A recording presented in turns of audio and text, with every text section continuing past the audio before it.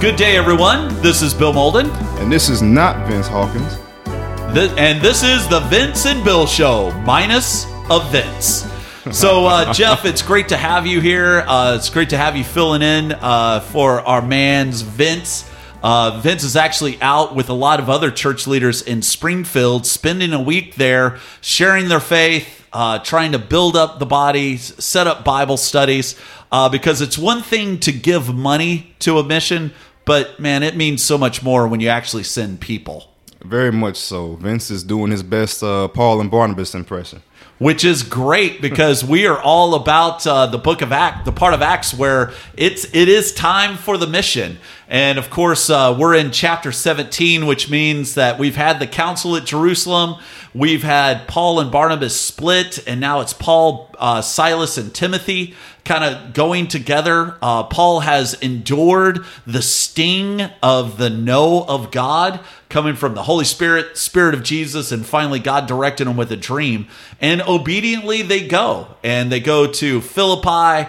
They had a run-in with a demon. Paul casts it out and then ends up getting thrown in jail for all of his trouble. And then we came to Acts 17 today. And so, Jeff, I got a chance to preach today, but what were your impressions from the text that we wrestled with today? Well, first off, the sermon was awesome. It was very thought-provoking. It was very convicting because it was a great reminder of, just what we signed up for and following Jesus.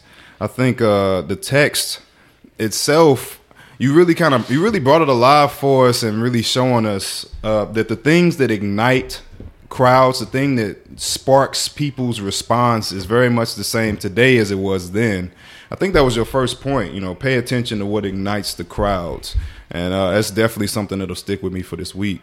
Yeah, and what I was trying to do is trying to help everyone to understand that Luke had a pantheon of gods that he could have highlighted. I mean, This is a very pagan-rich environment. There are temples everywhere, idols everywhere. And it's interesting that Luke does not mention any of them, but he does mention the power that's behind the power of those idols. Yeah. The love of money, which is highlighted in Acts 16, verse 19.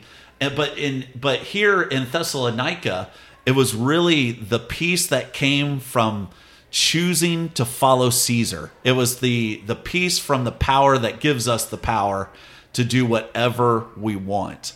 And I think one of the things that was trying to be highlighted is that that's the same power that we wrestle with today. Yeah. It's not that we're bringing about another god, at least for them. It's that we're bringing about another king. Yeah. To combat kingdom, to combat, the ability to do what I want to do when I want to do it, to have what I want to have just because I want to have it, and saying that, oh, no, all of the things that you have are actually mine. It's something that most people, I'd hazard to say almost just about all people, don't want to get behind. Yeah, and and even as I was preparing the sermon and kind of going over, okay, how will I illustrate this? I really was brought back to kind of one of the original illustrations of the way that we used to teach discipleship, about giving up everything. And for me, that's always been really, really personal, because I think if we were to sit down with Jesus and were to have one of those Luke 14 moments where we're being called to count the cost and consider the alternative, and he asks us to give up everything, what would that look like? And of course, I know how I've felt about it. I've been using that illustration for years, but that's not something that everyone has heard. So when you kind of heard that illustration, what went through your mind? The illustration was very vivid. Just imagining slowly giving up everything, oh, let me get the shirt off your back. Let me get your house, not only your house, but all of the possessions in your house, oh, let me have you got a car. Let me get your car. Oh, you have a job. Let me have your job.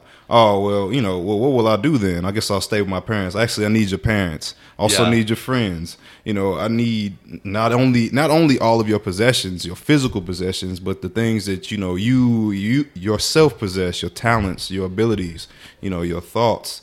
Like, just laying that out, I'm just like sitting there thinking, man, that's what God asked of us? It's like, man, that's what I signed up for. It was very sobering, and it was funny this in the worship singing my life is not my own, to you I belong. I was like, man, did they plan this? No, we didn't. I know.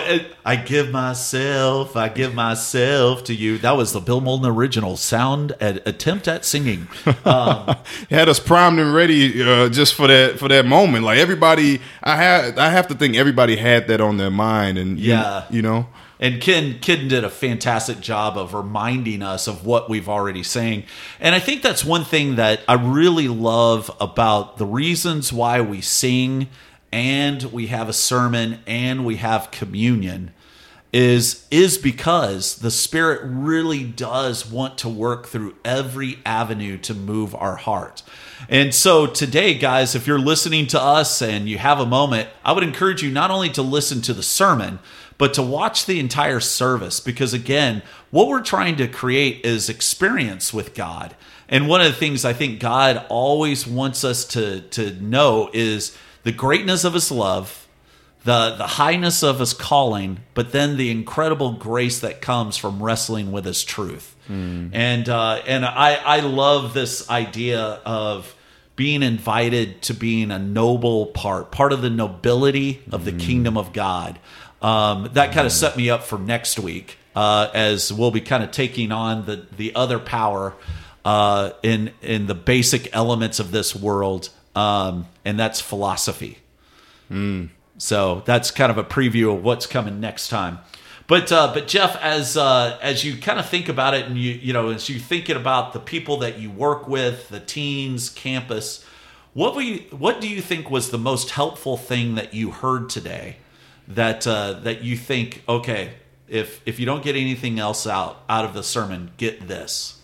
It was kind of you wrapping up. You kind of said, you laid out that wonderful illustration, and you kind of had us all like, hanging, like, man, like contemplating, like, what does that look like for us? And then you talked about the response. Like, what response do you have to a king who is offering that? And show me what that king requires. Amen. I think that was the most impactful thing, and that's something that I can definitely share with college students or high school students. Just like, man, do you really want to know what the king requires? Yeah, I think that really goes a long way.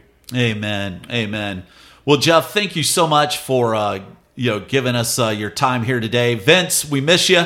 But so grateful for your example and being out there in Springfield. But we're also thankful for you, the listener, the dozen or so of you that listen.